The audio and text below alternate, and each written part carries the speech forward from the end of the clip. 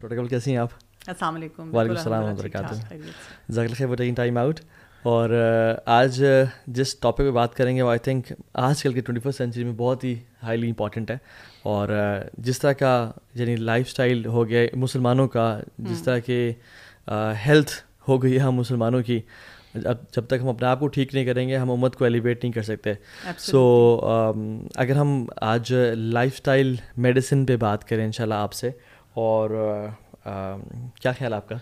बिल्कुल, I think और lifestyle में ना सारे एस्पेक्ट्स होते हैं, मतलब from your health, mental health भी है, फिजिकल हेल्थ भी है, इमोशनल हेल्थ भी है। तो आई थिंक आपने शायद कुछ इस पे स्पेसिफिक स्टडीज़ भी की हैं, तो इंशाल्लाह आप शेयर करें हमसे व्हाट्स द सबसे बड़ी बात ये कि इस वक्त जो आपने कहा ना कि हमारा जो बहुत बड़ा डिलेमा है, एक्सपर्ट्स ये कह रहे हैं कि ये वो जनरेशन है वालिदैन की, पेरेंट्स की, जो अपनी ज़िंदगी में अपने बच्चों को बहुत बड़ी बड़ी बीमारियों के साथ देखेंगे और अपनी ज़िंदगी में अपने बच्चों की डेथ्स देखेंगे उन फैक्टर्स की वजह से जिनको आसानी से प्रिवेंट किया जा सकता है।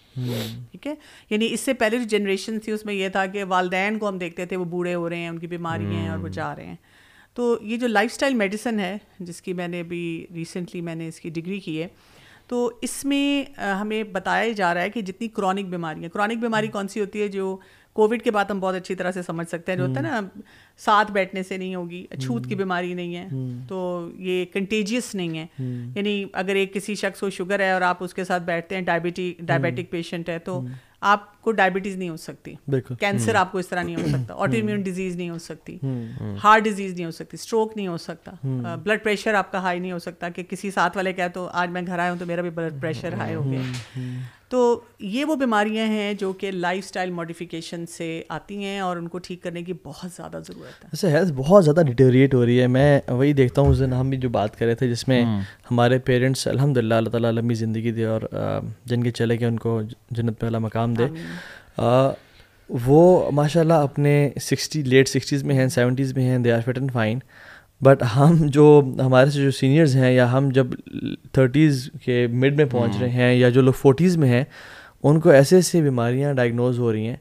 तो लाइफ स्पैन जो है ना बहुत कम होते हुए नज़र आ रहा है अभी आने वाले कुछ सालों में। अच्छा, इसमें कम ना भी हो रहा है, मुझे लग रहा है कि लाइफ क्वालिटी हाँ वो बहुत इफेक्ट हो रही है। जो इवन मैं तो स्पोर्ट्स से रिलेटेड हूँ, तो मैंने नोट करता हूँ कि जो इंजरीज लड़कों को, एटलीस्ट मेरे सर्कल ऑफ फ्रेंड्स में 20s में जाकर या एक सर्टन एज के बाद या सर्टन एक्टिविटीज़ बाद होती थी, और वो भी हर किसी को नहीं होती थी, किसी किसी को होती थी।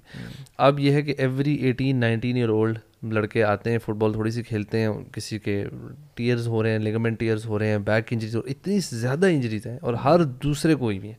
And you sort of think कि यार ये पहले मतलब इतना ज़्यादा कैसे अचानक से ये डिटीरिएट हो गया चीज़ें। और मेरा एक दोस्त है, बल्कि वो भी मुझे ये कह रहा था, कहता कि हमारे जो पेरेंट्स हैं 70s में, उसके वाले साहब भी, मेरे वाले साहब भी मिड 70s में जाके दे पास्ट अवे। तो ही वाज टेलिंग मी कि यार हुरम हमारे जो हालात है ना, हम लोग वजीरों को हमारी ना एवरेज लाइफ स्पैन होगा ना मिड 50s ही होगा, इससे ऊपर नहीं हाल है ना। अगर कोई कहे कि देसी मुर्गी है तो हम कहते हैं नहीं, आई कांट ईट। देसी अंडा हमें स्मेल आती है, और दूध हम पीना नहीं चाहते। अच्छा, इसके अलावा आप देखिए बेकरीज का रुख, फास्ट फूड का रुख, अब आजकल भी सहरी अफ्तारी भी है तो सारे ईट आउट का ही प्लान बना रहे होते हैं ना। तो जितना हम प्रोसेस्ड फूड अपना बढ़ाते जाते हैं उतनी हमारी लाइफस्टाइल का ग्राफ नीचे जाता है। कई घरों में तो मैं बाकायदा देखती हूँ एज अ डॉक्टर भी कि खाना ही नहीं बनता, वो बस बाहर से ही खाते हैं। और जो फैमिलीज कोशिश कर रही हैं कि भाई घर में खाया जाए, उनकी बड़ी स्ट्रगल्स हैं। जैसे जैसे बच्चे बड़े होते जाते हैं, टीनेज में आते हैं, वो हर वक्त कोशिश कर रहे हैं कि हम बाहर का खाना खाएं। और काफ़ी बड़ा आप रोड पे निकल जाएं, आपको फूड पांडा वाला नज़र लाजमी आता है, ये चैलेंज है। और अगर आप इवन उबर ईट्स है दुबई वगैरह में, सब कुछ आपको लाजमी, यानी दे आर सो इवन, यानी ये इतना आसान कर दिया गया है processed food available at the doorstep. अच्छा doctor Kanwal, apart from being MBBS doctor, आप पेड्स में आपकी स्पेशलिटी है, आपने जो अभी डिग्री की है लाइफस्टाइल मेडिसिन में, कैसा एक्सपीरियंस रहा? क्या आई ओपनिंग था इतने सारों एक्सपीरियंस के बाद नई चीज़ देखना और इसमें डिग्री करना? अच्छा, सबसे बड़ा एक्सपीरियंस तो जो मैंने जब अप्लाई कर दिया और उसके लिए पढ़ना शुरू किया, तो آئی ریئلائز کہ میں کتنے لوگوں کو دیکھ کے نا ہوتی تھی بڑی امپریس کہ جی ایک سرٹن ایج میں پہنچ گئے ہیں, بچے جوان ہو گئے ہیں اور اب وہ پڑھ رہے ہیں. تو مجھے پہلا یہ ایک اسٹرائک کیا کہ اچھا I have also reach that age کہ اب میں گرینڈ مدر ہوں, اب میں بیٹھ کے ایک ڈگری کے لیے پڑھ رہی ہوں. کافی سالوں کے بعد میں نے فارمل اسٹڈیز کی اور آئی ریئلی انجوائڈ, دماغ تر و تازہ ہو گیا اور بہت سے نئے کانسیپٹ سیکھے جو آج کل کی ایجوکیشن کا سسٹم ہے اس کو بھی ایکسپیرئنس کیا.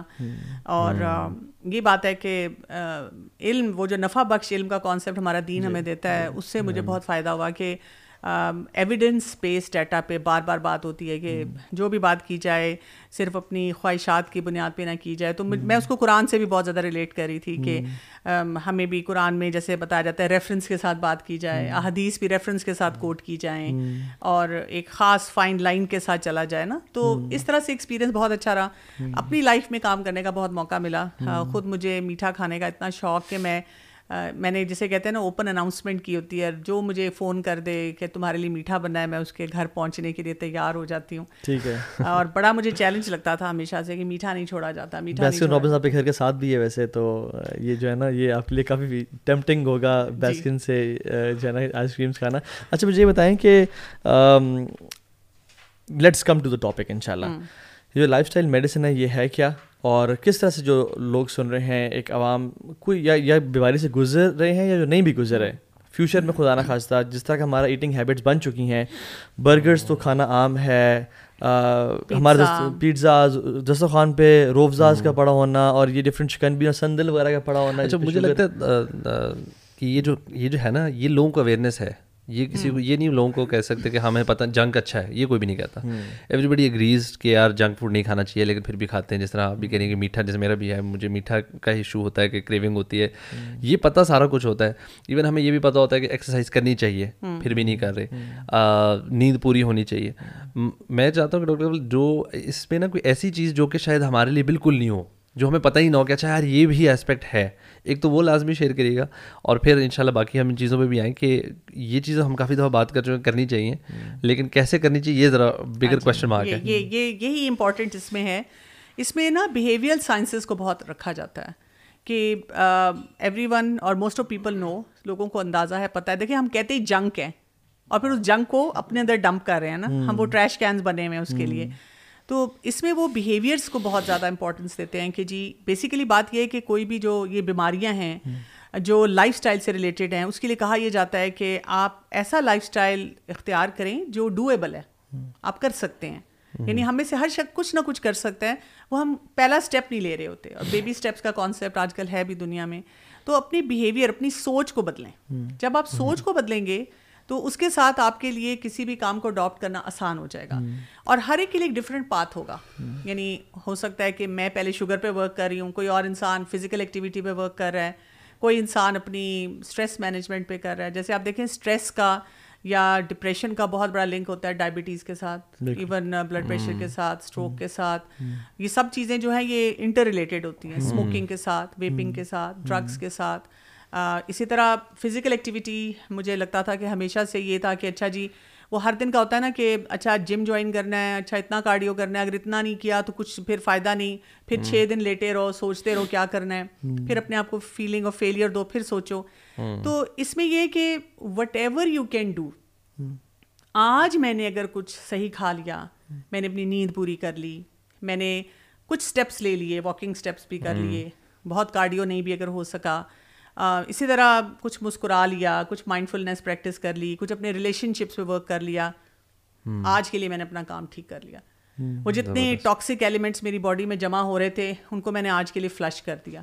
تو جب آپ اس طرح سوچتے ہیں نا تو آپ کا بہت کچھ کرنے کو دل چاہتا ہے, بہت کچھ آپ پھر سوچتے ہیں کہ اچھا چلو let me make an effort. جیسے مجھے بہت وہ اسٹرائک کیا جب میں فزیکل ایکٹیویٹی میں کچھ اسٹڈیز اور ریسرچز پڑھی تھی کہ اگر آپ لگاتار 2 گھنٹے کھڑے رہتے ہیں, آج کل جیسے لوگ قیام اللیل کر رہے ہیں تو انسان کہتا ہے کہ آج کل تجھے جم جانے کا بالکل ٹائم نہیں مل رہا, تو اس میں بھی آپ کی ایک سرٹن پرسنٹیج ہوتی ہے, 10% تک ہوتا ہے کہ وہ جو کرونک ڈیزیزز ہیں آپ سے دور ہو جاتی ہیں. اب دیکھیں ہمارے دین میں یہ لمبا طویل قیام کرنے کا کتنی امپورٹنس دی گئی ہے کہ آپ بیٹھے نہ رہیں, اب آپ کھڑے ہوئے ہیں.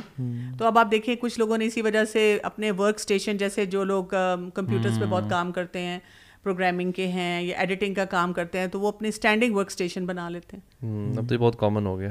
اسی وجہ سے ہوا ہے کہ بھی یہ لائف اسٹائل ہے کہ یہ نہیں ہے کہ آج آپ نے جوش میں آ کر سوچا, کوئی آپ کا پروگرام دیکھا, کوئی اور کوئی بھی چیز دیکھی یا پڑھی, اور آج آپ وہ سب کچھ کر رہے ہیں اور 2 دن بعد آپ وہی جلیبی اور روح افزا اور ان چیزوں کے ساتھ ہی بیٹھے ہوئے ہیں نا. ایسے نہیں ہے. پھر آپ سوچتے ہیں کہ نہیں بھائی let me focus on myself properly. اس میں کوئی ہے کوئی پرائیورٹیز کہ اچھا this thing should be the number 1 priority, اس پہ کام زیادہ کرنا چاہیے, اچھا یہ کر لیں تو یہ بھی ایڈیشنل ہے, کوئی اس طرح بھی ہے کیٹیگرائزیشن؟ ایکچولی یہ پلرز ہیں نا, جیسے ہم ارکان اسلام کو دیکھتے ہیں کہ ایک پلر دوسرے کے ساتھ لنکڈ ہے, تو اس میں بھی 6 پلرز ہیں. اس میں نیوٹریشن ہے, اس میں آپ کی سلیپ ہے, اس میں آپ کی فزیکل ایکٹیویٹی ہے, آپ ایموشنل ہیلتھ ہے, اس میں پازیٹیو سائیکالوجی کا بہت بڑا رول ہے, ایڈکشنز ہیں اور ریلیشن شپس ہیں. تو ان سب پہ ون وے اور دی ادر آپ کو کام کرنا ہوگا. اور میں سمجھتی ہوں کہ زندگی کا مزہ ہی یہ ہے, یعنی اس سے آپ دیکھیں آپ کی ویژن بھی براڈ رہتی ہے. اور کچھ لوگ جیسے ہو جاتے ہیں پرفیکشنزم میں چلے جاتے ہیں, ایک ہی چیز کے پیچھے پڑ جاتے ہیں. آپ نوٹ کریں گے جو لوگ ڈائٹنگ پہ جاتے ہیں وہ پھر ہر وقت کھانے کے پیچھے ہیں. ان سے آپ پوچھیں تو ان کی نیند کئی دفعہ ٹھیک نہیں ہوتی, یا وہ فزیکل ایکٹیویٹی صحیح نہیں کر رہے ہوتے, یا یہ کہ اپنے ریلیشن شپس میں لوگوں کو کھانے کے لیے دوڑتے ہیں.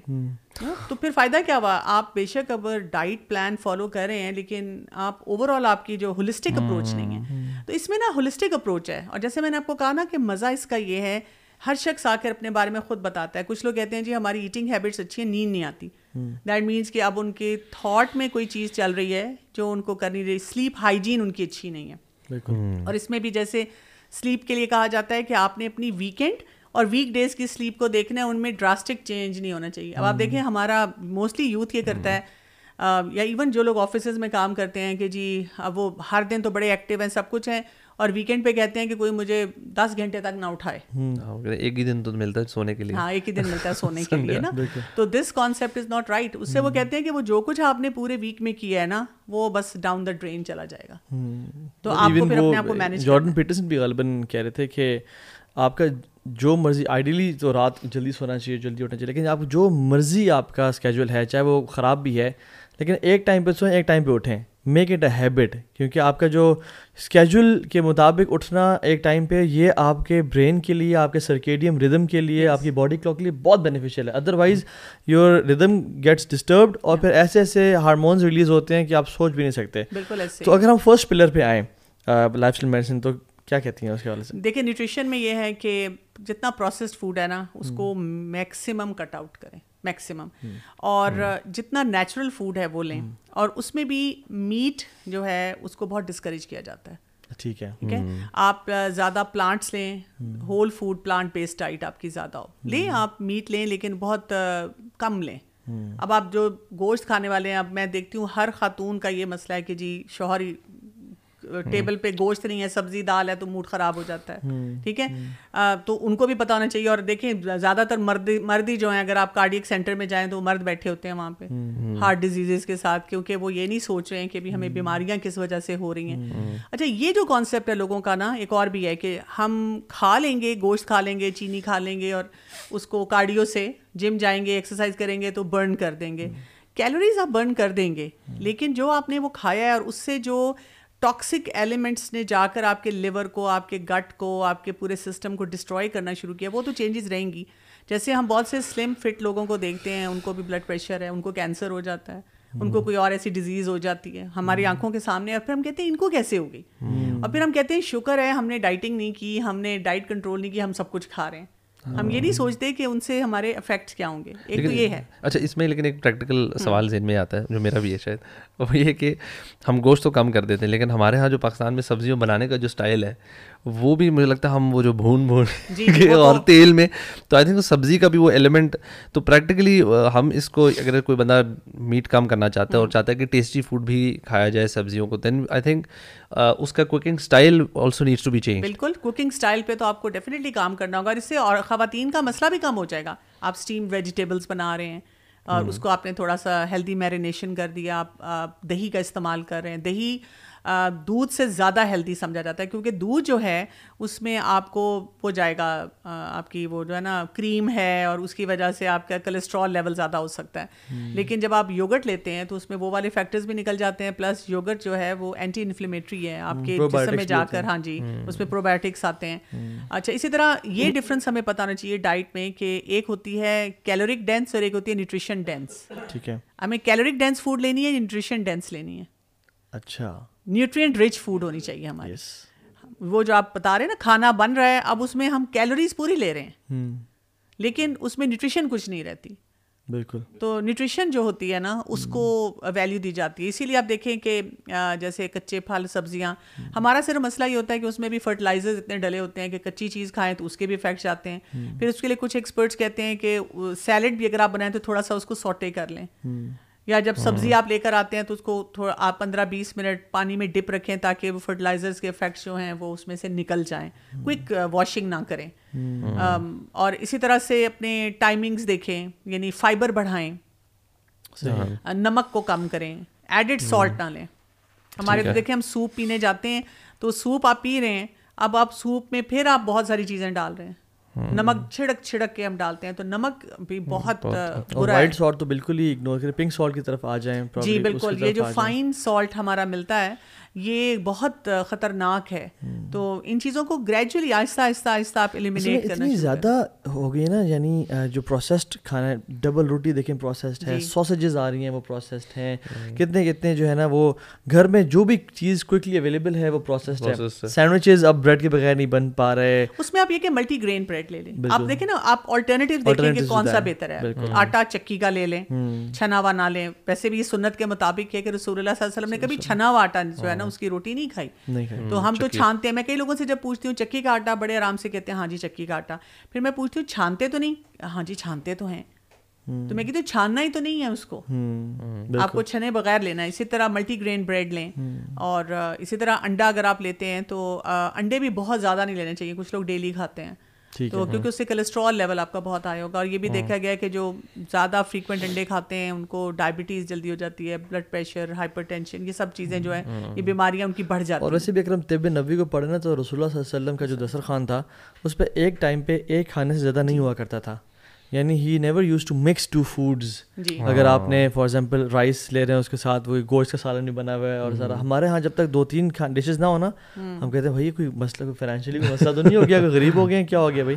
حالانکہ دس از کیونکہ میدا آپ کا ہے, میدے نے ایک چیز کو چیو کرنا ہے, ابزارب کرنا ہے, آپ اس کے اوپر. اور ہمارے ہاں سبحان اللہ جو بفے کا کانسیپٹ ہے اس پہ تو یہاں سے میٹھا بھی جا رہا ہے, یہاں سے گرین ٹیز بھی جا رہی ہیں اور سب کچھ. اچھا, اس میں اب جیسے مدرز آتی ہیں نا میرے پاس, تو اکثر مدرز کا پیڈیاٹرکس میں یہی زیادہ تر میجورٹی کا یہ رونا ہوتا ہے, بچہ پیٹ بھر کے نہیں کھاتا, بچہ پیٹ بھر کے نہیں کھاتا. تو میں کہتی ہوں پیٹ بھر کے تو کھانا نہیں چاہیے. آپ نے وہ حدیث نہیں سنی کہ مطلب ایک حصہ کھانا, ایک حصہ پانی اور ایک ہوا خالی نا.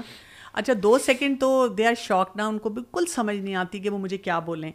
پھر وہ دیکھتی ہیں مجھے, پھر وہ کہتی ہے نہیں وہ بات آپ کی ٹھیک ہے لیکن پھر بھی پیٹ تو بھرنا چاہیے نا. تو وہ اتنا پیٹ بھرنے کا کانسیپٹ ہمارے یہاں پہ ہے نا کہ پورشن سائز نہیں ہم کنٹرول کر پاتے. تو اب آپ دیکھیں کہ آپ کو کھانا پڑا ہے, پورشن سائز کنٹرول کریں. اسی طرح سے جیسے آپ نے یہ بات کی نا مکس کرنے کا, آپ میٹھی چیز پہلے کھائیں, اس کو تھوڑا ٹائم دیں ابزارب ہونے کا, پھر نمکین. اب میں اس رمضان میں یہ کوشش کر رہی ہوں, ایون میرے گھر والوں کو لگتا ہے کہ آپ نے اپنی زندگی کو مشکل بنایا ہوا ہے, but I am feeling so uplifted, میرا انرجی لیول زیادہ ہے, میں بہت سے کام زیادہ بہتر کر پا رہی ہوں کہ پہلے کھجور لے لی, تھوڑا سا پھل لے لیا, پھر گیپ دے دیا, پھر اس کے تھوڑی گیپ کے بعد پانی پیا, اس سے بلوٹنگ نہیں ہوتی آپ کو. وہ ساتھ ہی ہم پانی پی رہے ہیں, ساتھ ہی کنجوین پی رہے ہیں, ساتھ ہی نیلا پیلا شربت, ساتھ ہی وہ پکوڑا اٹھ رہا ہے, ساتھ ہی وہ نمکین میٹھا.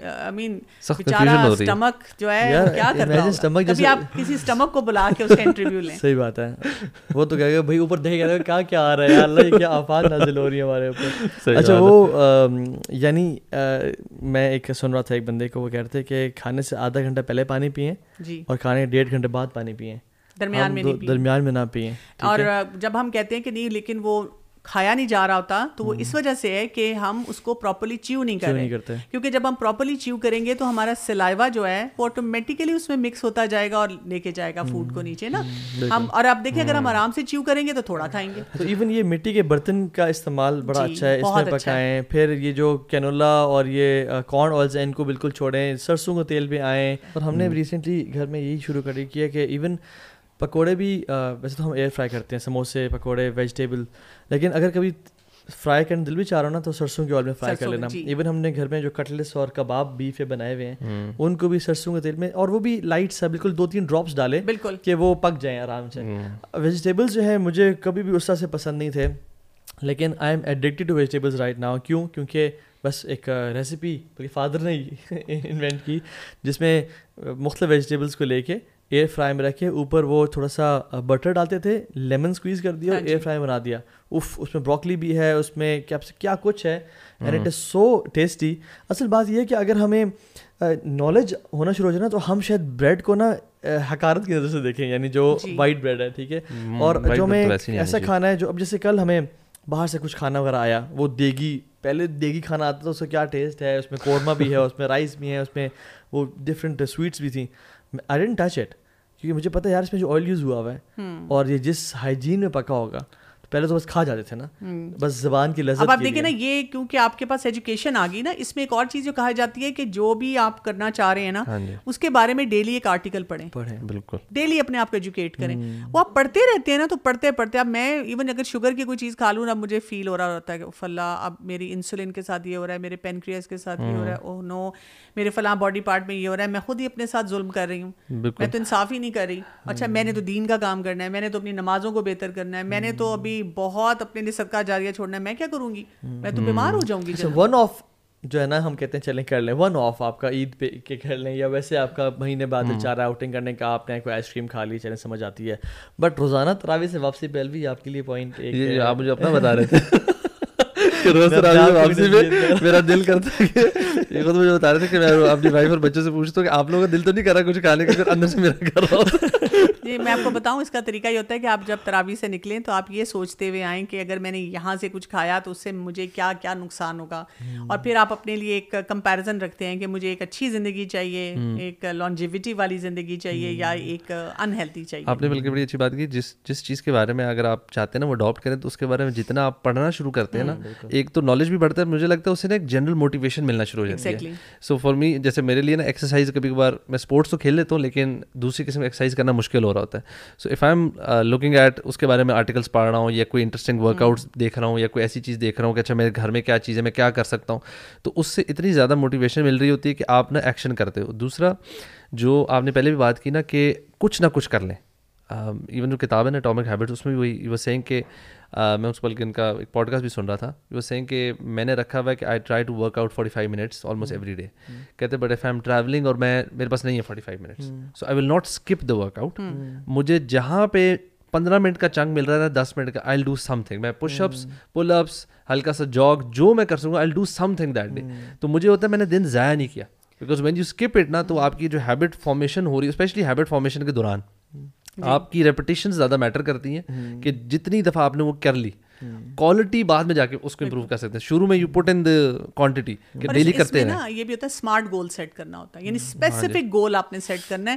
یہ نہیں کہنا اچھا کل سے کریں گے, اب کل جب کریں سوچتے ہیں نا تو صبح کہتے ہیں شام کو کریں گے, شام کہتے ہیں رات کو کریں گے, رات کہتے ہیں کل سے کریں گے, پھر کہتے ہیں منڈے سے کریں گے. یہ نہیں ہونا چاہیے نا. اسمارٹ گول یہ کہ میں نے اس ٹائم پہ کرنا ہے, اتنی دیر کرنا ہے, یہ کرنا ہے, یہ کرنا ہے. کوئی ہرڈل آ گیا تو اب اس کے ساتھ اس طرح سے کٹ آؤٹ کرنا ہے. اور ایون ہم جیسے بچوں کی بھی بات آئی تھی, ہم بچوں کو ماشاء اللہ بچے ویسے فزیکلی بڑے فٹ ہوتے ہیں لیکن ہم جتنا ان کو ٹھوستے ہیں نا کھانا, میں ایک ریسرچ پڑھا تھا کہ جس میں جو بچہ 4 سال تک اوبیس ہوتا ہے وہ پھر ساری زندگی اوبیسٹی سے سفر کرتا ہے.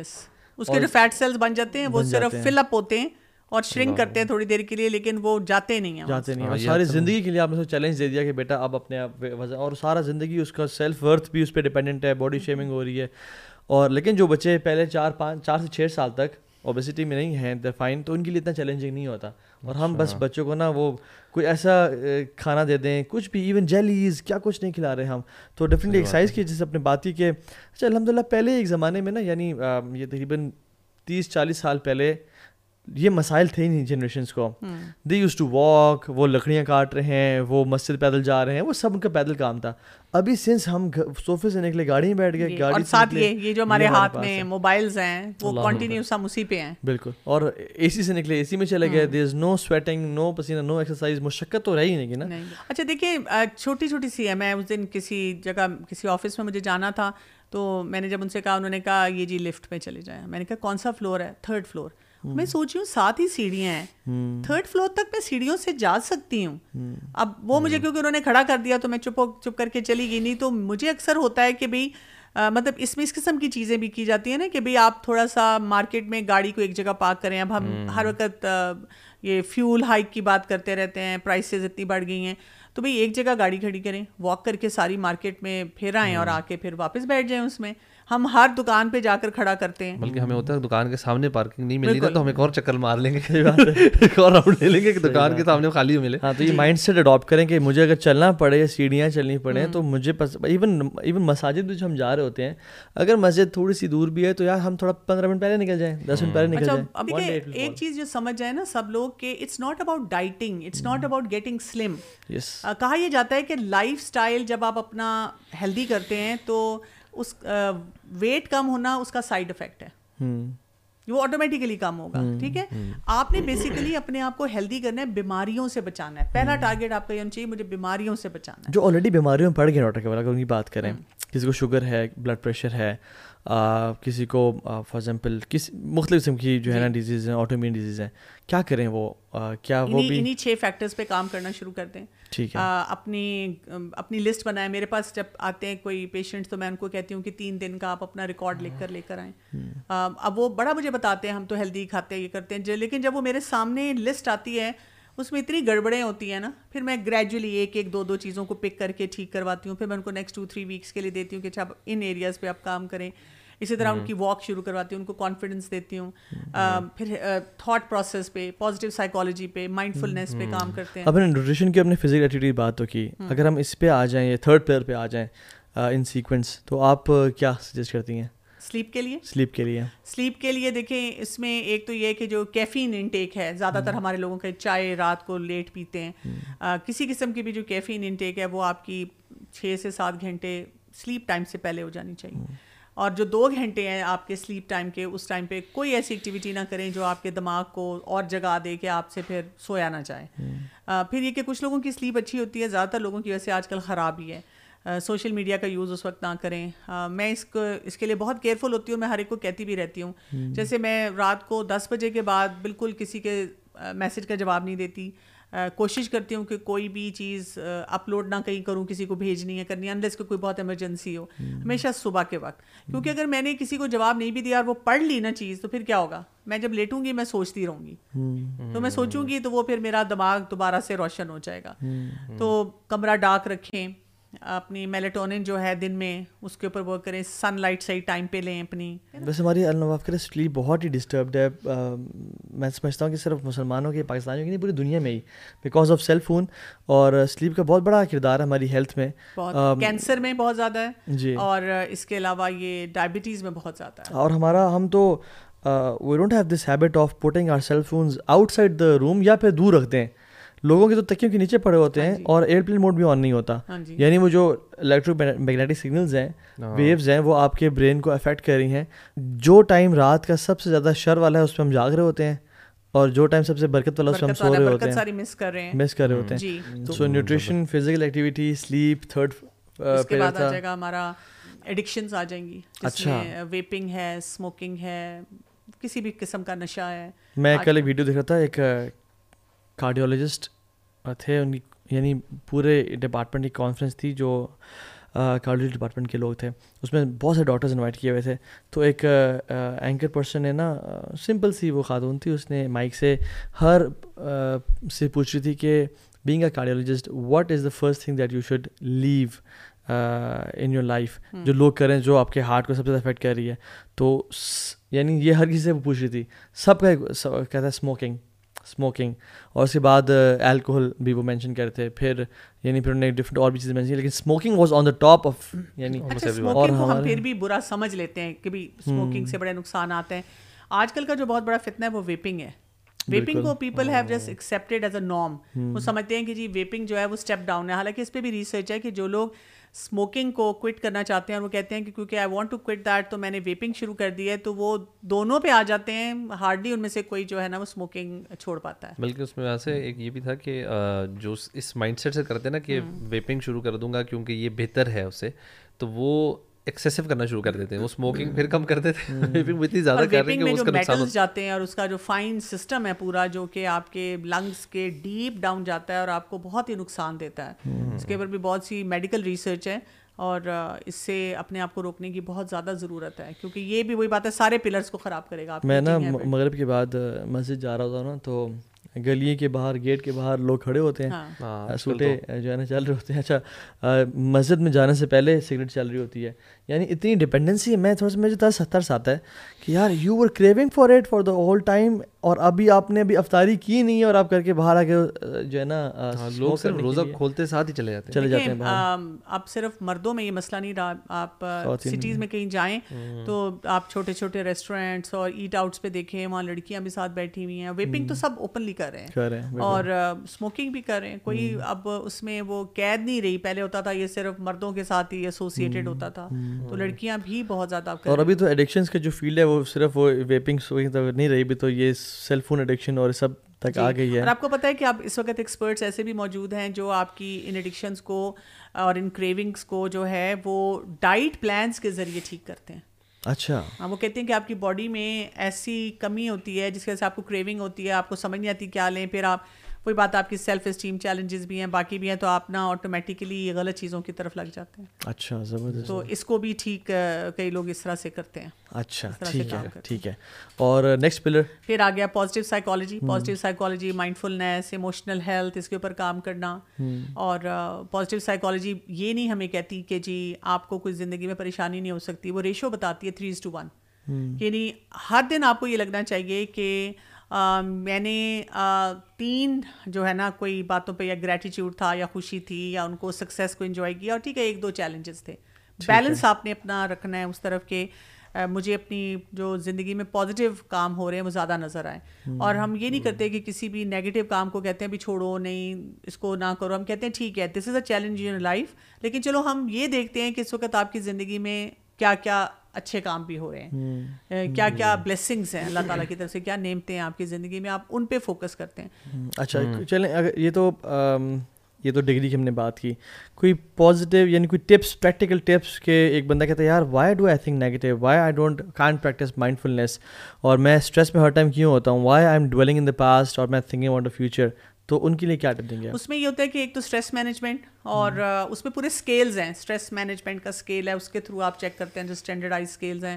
ڈپریشن کے لیے آپ چیک کرتے ہیں, ایسی مینٹل ہیلتھ کی ڈیزیزز کو ایلیمینیٹ کرتے ہیں, اور ان کو بھی جو ٹھیک کرنا ہے ان کو وہی بات ہے باقی پلرز کے تھرو نیوٹریشن بھی دیکھتے ہیں, ان کی باقی فیکٹرز بھی دیکھ کے ان کو مینیج کرتے ہیں.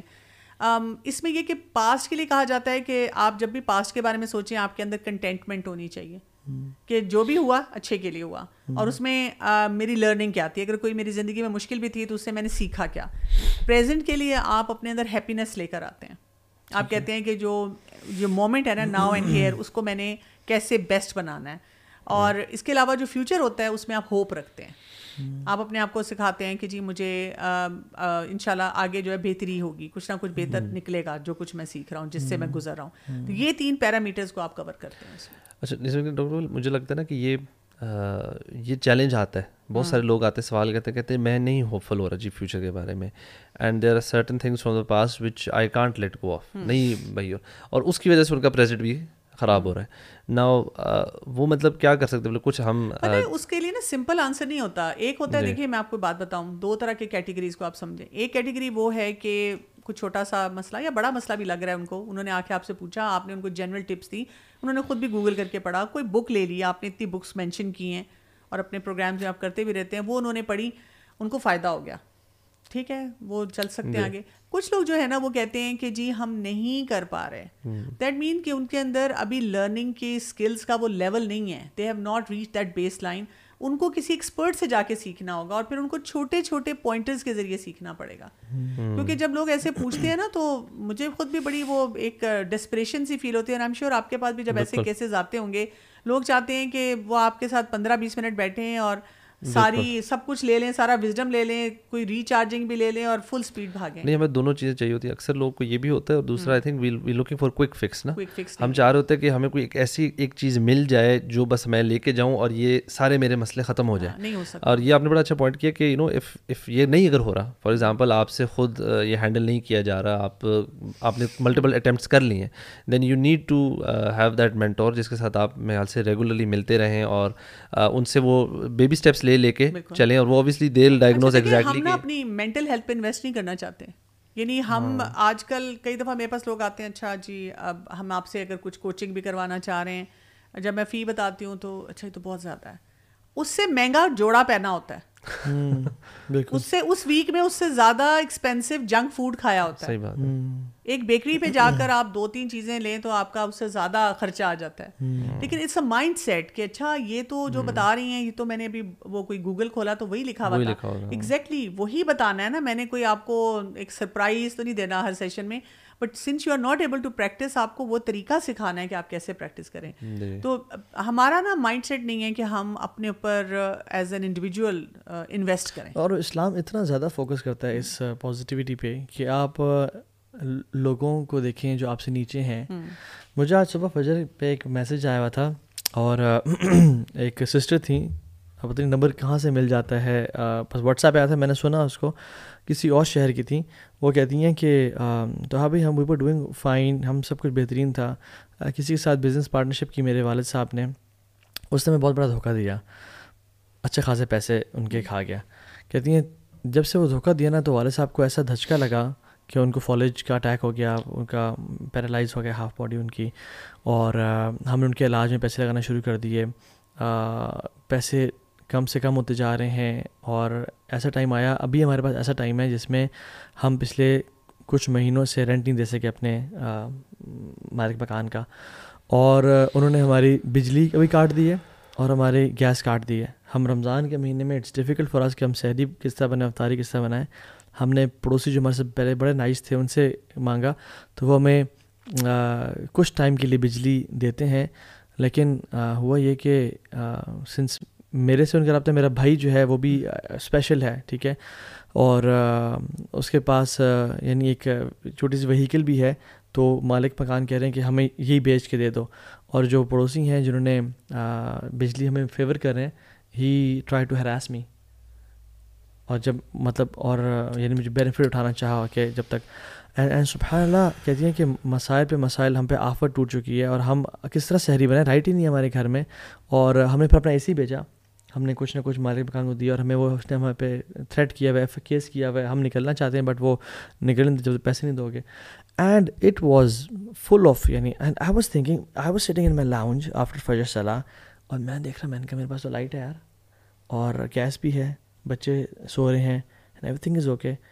اینڈ دیٹ میڈ می کرائے کہ یا اللہ تو نے اتنے نعمتیں ہم پہ کی ہوئی ہیں, اتنے احسانات میں ہم جو ہے نا ڈوبے ہوئے ہیں, اور دیر آر پیپل, اور ان کی آواز میں نا کپ کپاہٹ سی تھی, اور کہتی میں اکیلی بہن میں کیا کروں میں. اور یعنی سبحان اللہ جو ڈسیبلڈ ان کا بھائی تھا وہ اتنا تھا کہ بائک چلا لیتا ہے, تو وہ بائک کیا چلاتا ہے, ٹھیک ہے, اور وہ بڑا لمیٹڈ سے اماؤنٹ وہ لے کے آتا ہے. اور بہن کا بھی کہتی ہے میں جاب کری تھی ایک جگہ پہ ایک ہاسپٹل میں, بٹ کسی نے گاڑی مارا یا کیا ہوا تو مجھے انہوں نے نکال دیا ہاسپٹل سے, کوئی کسی بڑے ڈاکٹر کی گاڑی کو ٹچ ہوئی میری جو کریم پہ جا رہی تھی, یا کس پہ اپنی گاڑی پہ جا رہی تھی, تو وہ سب یعنی کہتی ہیں کہ آفات. اور سبحان اللہ آئی واز تھنکنگ کووڈ کے بعد دیکھیں نا, اور انفلیشن اوور آل جتنی بڑھ گئی ہے, تو میں بھی اسی طرح ایک سینگ کسی کی پڑھ رہی تھی, سوشل میڈیا پہ دیکھ رہی تھی, تو مجھے بھی اس سے بہت احساس ہوا. انہوں نے کہا کہ اگر آپ آج کل اپنے کھانے کی ٹیبل پہ یا گھر میں وہی کچھ رمضان میں انجوائے کر رہے ہیں جو آپ پچھلے سال کر رہے تھے, تو آپ اللہ کا شکر ادا کریں. بالکل, اس وقت بہت فیملیز ایسی ہیں جو کچھ نہیں افورڈ کر پا رہی. اور باقی اس کے بعد میں نے بھی سوچنا شروع کیا, کیونکہ اللہ تعالیٰ نے ان لوگوں کو بھی ہمارے لیے اس طرح ایک نعمت ہی بنایا ہے نا کہ ہمیں احساس ہو کہ ہماری کیا رسپانسبلٹیز ہیں, اور جو ہمارے پاس ہے ہم اس پہ شکر بھی ادا کر سکیں. جب ایسے لوگ ہمارے ساتھ اپنے دکھ نہیں شیئر کریں گے تو نہ ہمیں کوئی احساس ہوگا, نہ ہم ان کے بارے میں سوچیں گے, نہ اپنی نعمتوں کو دیکھ سکیں. اور جب نعمتیں انسان کی زندگی میں آتی رہتی ہیں نا تو وہ اتنا انسینسٹیو ہو جاتا ہے نعمتوں پہ, کہتا ہے یا اللہ بس ٹھیک ہے, اور وہ شکر ادا نہیں کرتا. اور شیطان نے تو کہا تھا ولا تجد اکثرهم شاکرین. اور اسی لیے نا یہ پازیٹیو سائیکالوجی کا بھی پرنسپل ہے کہ آپ صبح جب اٹھیں تو first thing you should do is کہ 5 چیزوں پہ گریٹیٹیوڈ, کہ کن 5 چیزوں پہ مجھے شکر ادا کرنا ہے. کسی کوئی بھی سچویشن ہو, وہ کون سی 5 ہیں ابھی بھی میرے پاس اللہ کی نعمتیں. تو جب آپ اٹھتے ساتھ ہی اپنی نعمتوں کو کاؤنٹ کرنا شروع کرتے ہیں تو پھر آپ کے لیے آگے بھی آسانی ہوتی ہے. اور ہمارے اندر معاف کرنے کا جو ایپٹیٹیوڈ ہے وہ پیدا ہی نہیں ہوا ہوا. یعنی میں تو یہ بھی کہتا ہوں لوگوں کو کہ آپ کون سی چیز ہے جس کو آپ بھول جائیں تو آپ کے اس چیز کو بھولنے سے بے شک برا انسیڈنٹ ہے, کسی کا تانا ہے, کسی ساس نے تو آپ کو تنگ کیا تھا, یا بہو کا ساس کے لیے اچھا ایٹیٹیوڈ نہیں تھا, یا کوئی بھی ایسا انسیڈنٹ ہے جس کو بھول جائیں تو you will feel better. People are not ready to forget it and to forgive people. حالانکہ ہمیں پتہ نہیں ہے کہ وہ معاف کرنے سے نا ایک تو اللہ بھی ہمیں معاف کرے گا اور ہم خود بڑا بہتر فیل کریں گے. اینڈ آئی ٹیل پیپل کہ right 300 blessings for the next 3 days at least to start with, اگر آپ بالکل ڈپریشن میں ہے نا, تاکہ میں چاہتا ہوں آپ کا مائنڈ اس طرف سوچنا شروع کرے اباؤٹ سم تھنگ پازیٹیو.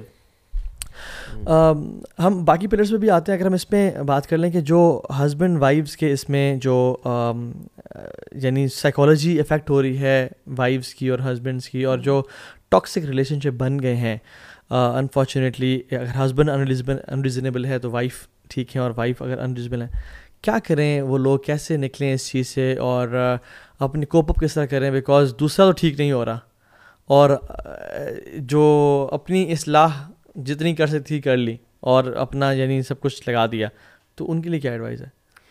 ہاں, کیونکہ یہ بھی ایک بہت امپورٹنٹ پلر ہے کہ ہمارے سوشل کنیکشن جو ہیں, وہی بات ہے اپنے پیاروں کے ساتھ سارے کنیکشن بہت زیادہ اسٹرانگ ہوں. اس میں بلکہ ایک نا لانگ ٹرم اسٹڈی ہے ہارورڈ کے, انہوں نے اسٹوڈنٹس پہ کی کہ پہلے اسٹوڈنٹ لائف, پھر اس کے بعد آگے پروفیشنل لائف, اور اس میں انہوں نے دیکھا کہ جو لوگ سب سے زیادہ سکسیزفل تھے ان کے سوشل کنیکشن بہت اچھے تھے. اچھا, ان کی ہیلتھ بھی بہت اچھی تھی, ان کی بیماریاں بھی کم تھیں.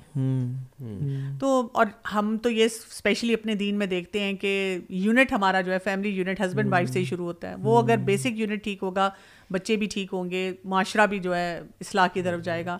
اور اس وقت تقریباً جتنے بھی ہم یونٹس دیکھ رہے ہیں میجورٹی میں ہمیں کانفلکٹس بہت زیادہ نظر آ رہے ہیں. ایک تو یہ بات ہے نا کہ ہمارے پر ایکسٹرنل پریشرز بہت زیادہ ہے. دوسرا یہ کہ ہم نے اپنے اوپر ورک ہی نہیں کیا. اکثر جب میرے پاس کوئی کپلز آتے ہیں تو وہ یہ بتانا چاہ رہے ہوتے ہیں کہ میں کافی کمپرومائز کر رہا ہوں, ٹھیک کر رہا ہوں, دوسرا میرا جو اسپاؤز ہے نا وہ کچھ بھی نہیں کر رہا. یہ بہت بڑا ایک چیلنج ہے. اس میں یہ کہ سب سے پہلی بات یہ ہوتی ہے کہ ہمیں اپنے آپ کو کمپلیٹ کرنا ہوتا ہے, اپنے جو اسٹرینتھ ہے اس کو شادی میں لے کر جانا ہوتا ہے, اور اپنی جو ویکنیسز ہیں ان سے بچانا ہوتا ہے, اس کے اوپر ورک کرنا ہوتا ہے. ہم اپنی جو ہوتی ہے نا ویکنیسز ان کو جسٹیفائی کرتے ہیں کہ اچھا ٹھیک ہے میرا یہ مسئلہ ہے, لیکن دیکھیں نا یہ جو میں کر رہا ہوں یا کر رہی ہوں, اپنی اسٹرینتھس کو, اچھائیوں کو بڑھا چڑھا کے بتانا اور اپنی کمی کوتاہیوں کو بس ان کو بائی دا وے کر دینا. لیکن اب تہا نے جو اس طرح بھی کہا نا ٹاکسک, آئی وڈ سے کہ ہم لوگ پہلے اس کو ڈیفائن کریں کہ یہ اسٹیج ہے, یہ کس کو ہم ٹاکسک کسی کو, آج کل نا یہ ٹرم اتنی وہ کامن ہو گئی ہے نا, میں نوٹ کیا ہر کوئی نا چھوٹی سی بات کو بھی یار ٹاکسک بندہ ہے, یہ ٹاکسک بندی ہے, مطلب ہر چیز میں ٹاکسک 2 منٹ میں لگا دیتے ہیں لیبل ایک دوسرے پہ نا, یونیورسٹی کالجز میں بھی.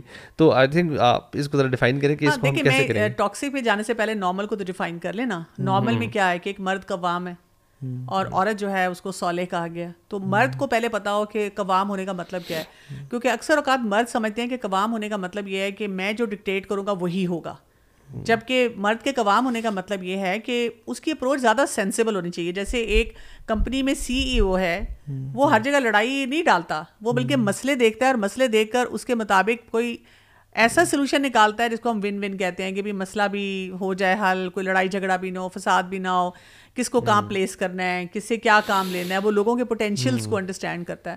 تو قوام یہ ہے نا کہ اس کو سمجھ بوجھو. ہمارے مردوں نے قوام کا رول تو اپنے اوپر رکھ لیا کہ ہاں بھی ٹھیک ہے ہم قوام ہیں اور ہماری بات مانی جائے, لیکن اس میں بہت سا کنٹرول وہ لے آتے ہیں. وہ سمجھتے ہیں کہ جو ہم بات کر رہے ہیں وہ بالکل درست ہے.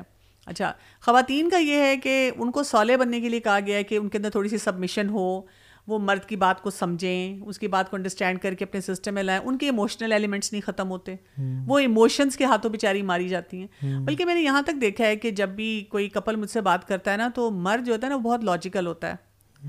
وہ اتنی لاجیکلی بات کرتا ہے کہ اکثر لگتا ہے کہ مرد درست بات کر رہا ہے. حالانکہ خواتین جو ہوتی ہیں نا, وہ کیونکہ ایموشن سے ماری جاتی ہیں نا, ان کو اپنی بات کو اس طرح فریز نہیں کرنا آتا.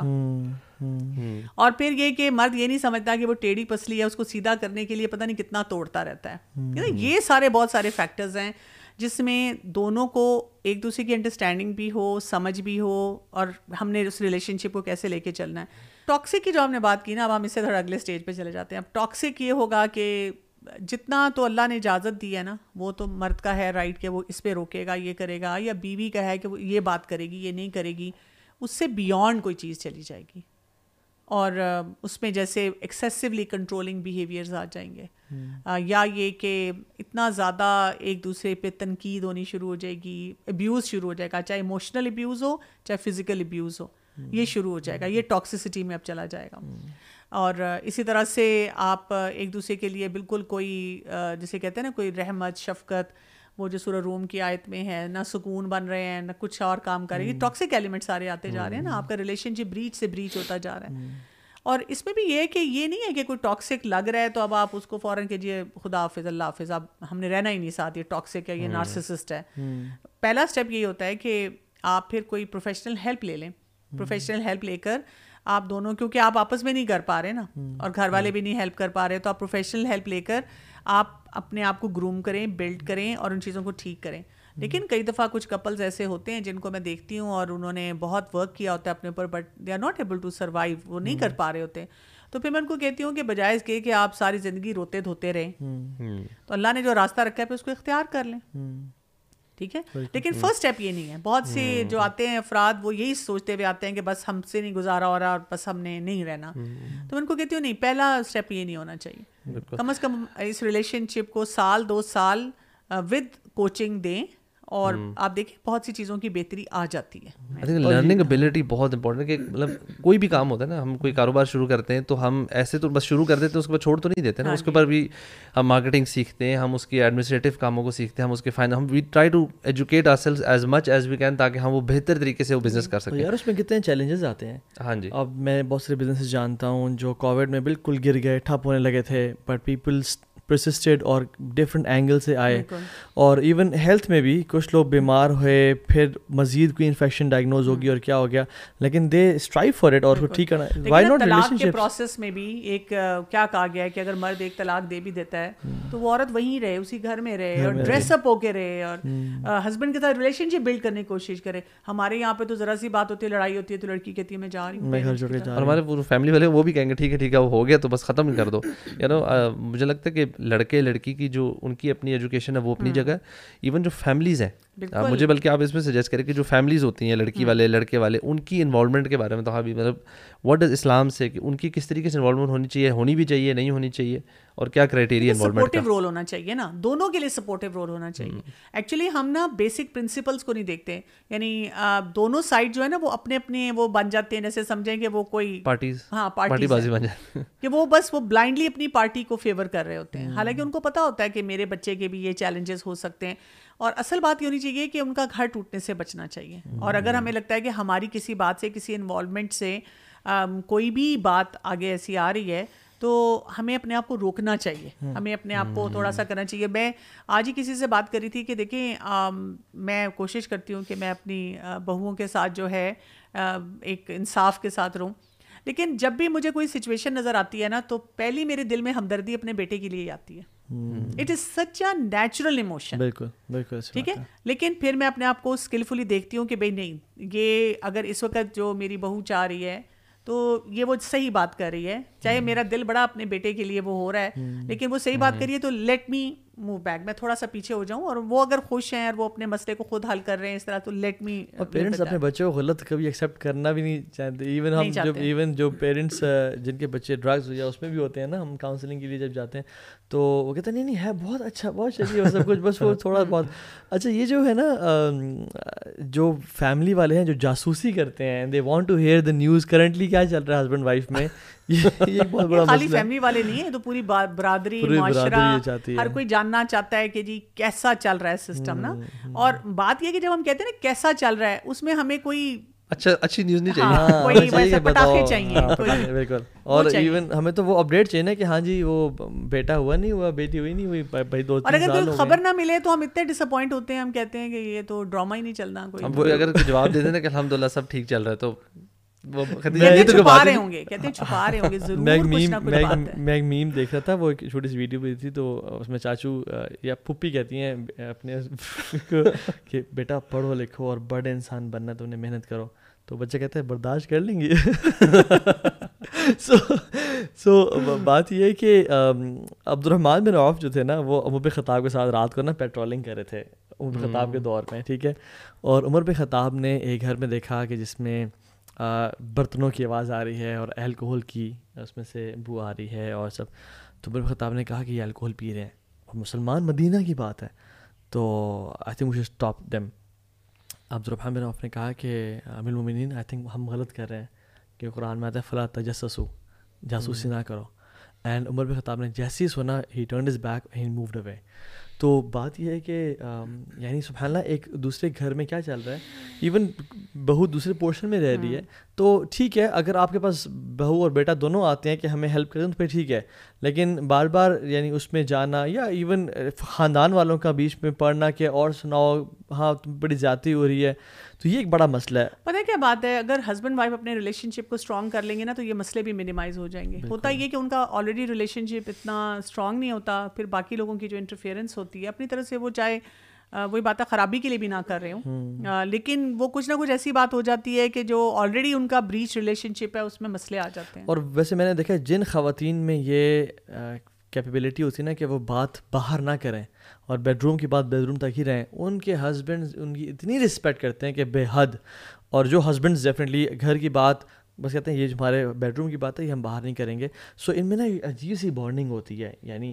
ہاں بس اس میں یہ ضرور کہتی ہوں, کیونکہ آج کل وہی میں ٹاکسک اس پہ جاؤں گی ریلیشن شپ میں, کئی بچیاں ہماری جب ایسی بات سنتی ہیں نا تو, اور ایون مرد حضرات بھی, اگر وہ سمجھتے ہیں کہ نہیں ہمیں گھر کی بات باہر نہیں کرنی, اور ان کے اتنے مسئلے مسائل اتنے ابیوزز آ جاتے ہیں. ہمیں نا آج کل کے دور میں جہاں بچوں کو نارم سکھانا ہے, کیونکہ ہم ایک فتنوں کے دور میں رہ رہے ہیں, وہاں پر ان کو ابیوز کے بارے میں بھی اویئرنیس دینی ہے کہ جی ڈرگز ہیں, یہ بھی ایک قسم کا ابیوز ہے, شراب پیے جا رہا ہے, نشہ کر رہا ہے, مارتا ہے بہت زیادہ. اور ایون میرے پاس اب ایسے کیسز بھی آتے ہیں جس میں وہ عورت مرد کو مار رہی ہے. عورتیں بھی اب اس وقت جو ہیں ماشاءاللہ ایسی ہو چکی ہوئی ہیں کہ وہ انڈیپینڈنس کے چکر میں, یا ان کا جو ہے انہوں نے کنٹرولنگ بیہیویئرز ہیں. اچھا یہ بتائیں, جو آپ نے وہ کنٹرولنگ نیچر اور ایٹیٹیوڈ کی بات کی, یوزلی مردوں میں ہوتا ہے, لیکن کیا بھی خواتین میں بھی کنٹرولنگ ایٹیٹیوڈ اتھارٹیٹیو بیہیویئر بالکل ہو سکتا ہے. آپ دیکھیں مرد کو اس لیے عوام بنایا گیا ہے کہ وہ نا ایک باؤنڈری سیٹ کرتا ہے کہ یہ باؤنڈری ہے, یہاں تک رہنا ہے. لیکن اس میں یہ ضرور کہوں گی کہ مجھے نا یہ چیز بہت زیادہ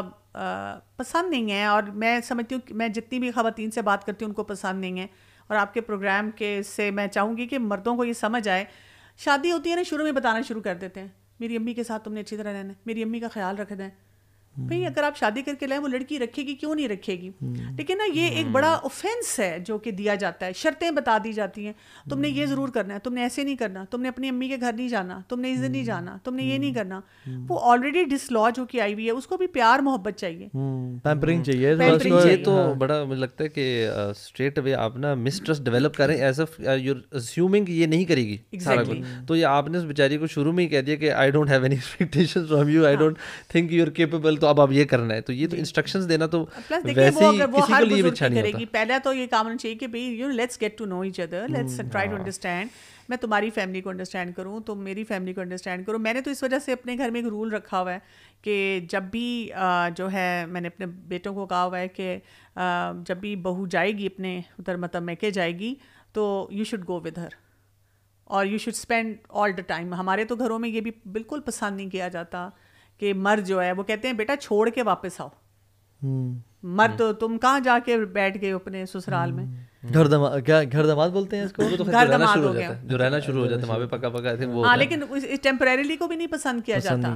دیکھیں اس لڑکے کو جانا چاہیے, he should get to know the family. اس کو وہ دیکھے تو صحیح کہ اس کی بیوی کس طرح کے انوائرمنٹ میں رہتی ہے, اس کے وہاں کے کیا نارمس ہیں. وہ دن رات اگر 2 دن رہے گا تو اس کو سمجھ آئے گی, وہ پھر آ کر اس کو اپنے گھر میں اس طرح ایڈجسٹ کروائے گا, اپنی فیملی کو بھی سکھائے گا کہ جی یہ لڑکی کیا پسند کرتی ہے. اور یہ میں نے سیرت سے سیکھی تھی کہ جب میں نے پڑھا تھا کہ وہاں پہ رسول اللہ صلی اللہ علیہ وسلم 3 دن کے لیے شادی کے بعد جا کر وہ رہا کرتے تھے نکاح کے بعد اس گھر میں. تو مجھے بہت بات اچھی لگی تھی جب ہماری ٹیچر نے بتایا کہ مرد کے لیے ضروری ہے ٹو گیٹ ٹو نو. لڑکی تو آ جاتی ہے نا, اب آپ دیکھیں یہ کتنی چھوٹی چھوٹی بیسک چیزیں ہیں جو کہ ہم پریکٹس ہی نہیں کرتے. ہم نے وہ بھرم مینٹین رکھنا ہوتا نا کہ وہ جو ہے نا میں بہت اچھا ہوں باس اور میری کوئی ویکنیس نہ کھول جائے, میں کہ اتنا فلیکسیبل نہ ہو جاؤں یا اتنا گپ شپ نہ لگانا شروع کر دوں کہ میرا جو روب ہے وہ ٹوٹ جائے. تو یہ انفارچونیٹ چیز ہے اس میں اگر وہ آ جاتے مرد بھی نا شاید وہ اپنے کمفرٹ زون سے باہر نہیں جانا چاہ رہا ہوتا, اس کو ہوتا ہے یار میں وہاں جاؤں گا انکمفرٹیبل ہوں گا. ہاں تو اب وہ یہ جب وہ جائے گا تو وہ پھر یہ سوچے گا نا کہ میری بیوی کے لیے کتنا انکمفرٹیبل ہے کہ وہ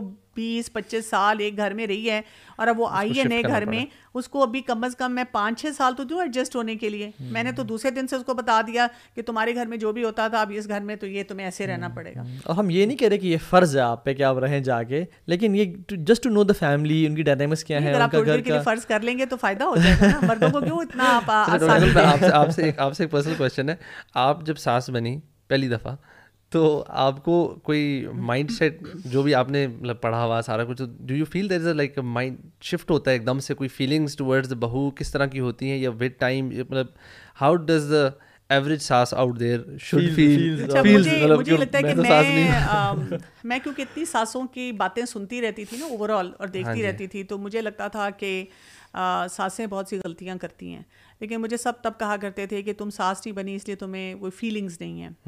تو میں جب ساس بنی ہوں تو I became a very conscious mother in law. میں نے اپنے آپ کو بتایا کہ مجھے اپنے اوپر بہت سارا ورک کرنا ہے, اور میری گھر میں جو بچی آ رہی ہے وہ بھی بہت ینگ ہے, بہت وہ ابھی اس کی میچورٹی لیول وہ نہیں ہے جو میرا ہے, تو مجھے سچویشنز کو زیادہ بہتر طور پہ ہینڈل کرنا ہے. اور میں نے اسی سوچ کے ساتھ ہمیشہ کام کیا, اور جب بھی مجھے کوئی چیز فیل ہوئی تو میں ہمیشہ گئی ہوں اس ٹائم پہ کہ جب میں بہو تھی اور میرا کیا دل چاہتا تھا اور مجھ سے کیا نہیں ہو پاتا تھا. اینڈ دین آئی ریئلائز کہ ہاں واقعی ساسوں کو نہیں احساس رہتا, تو ساسوں کو تھوڑا سا زیادہ احساس کرنے کی ضرورت ہے. میں آپ سے اس لیے پوچھا تھا کہ ماشاء اللہ آپ اس فیلڈ میں بہت عرصے سے ہیں, اینڈ یو نو جو بندہ پڑھ رہا ہو کر رہا ہو تو اگر اس کو بھی اگر ایک تھوڑا بہت چیلنج لگے, دیٹ مینس کہ اف یو آر انپریپیئرڈ تو پھر یہ پرابلم بہت زیادہ تباہی پھیر بھی سکتا ہے, مطلب کر سکتا ہے. اور ایون سیم ود لڑکی بھی جو آ رہی ہے, اور آئی تھنک ایون لڑکا بھی. تو یہاں پہ تو آئی تھنک جو ایجوکیشن ہے وہ سارے گھر والوں کو ملنی چاہیے, اور ہمیں ہر اس رول پہ کام کرنا چاہیے. اور پرسنلی مجھے لگتا ہے کہ الحمد للہ ہمارا جو دین ہے نا اس کی سب سے جو سب سے بڑا پلس ہے نا وہ یہ کہ ہمیں جو پریزنٹ مومنٹ میں رہنے کو بار بار کہا جاتا ہے نا, اور اپنی آخرت پہ فوکس رکھنے کو کہا جاتا ہے. اس سے آپ نا چاہے کوئی پرابلم آ بھی رہی ہے, ساس بہو کا ایشو ہو گیا, ہسبینڈ وائف کا ایشو ہو گیا, کسی کے ساتھ بھی ایشو ہو جاتا ہے, so you can overcome it very easily اگر آپ یو کنیکٹ ود اللہ سبحانہ و تعالیٰ. آپ بار بار اللہ تعالیٰ کے پاس جاتے ہیں نا, yes you still have to learn the skills, وہ اپنی جگہ ہے, آپ کو ہینڈل کرنا آنا چاہیے. اچھا میں نے اس سچویشن کو کیسے ہینڈل کرنا ہے, لڑکے کو مدر اور وائف کو کیسے ہینڈل کرنا ہے, بہو کو ساس کو کیسے ہینڈل کرنا ہے, ساس نے بہو, یہ ساری چیزیں ہونی چاہیے.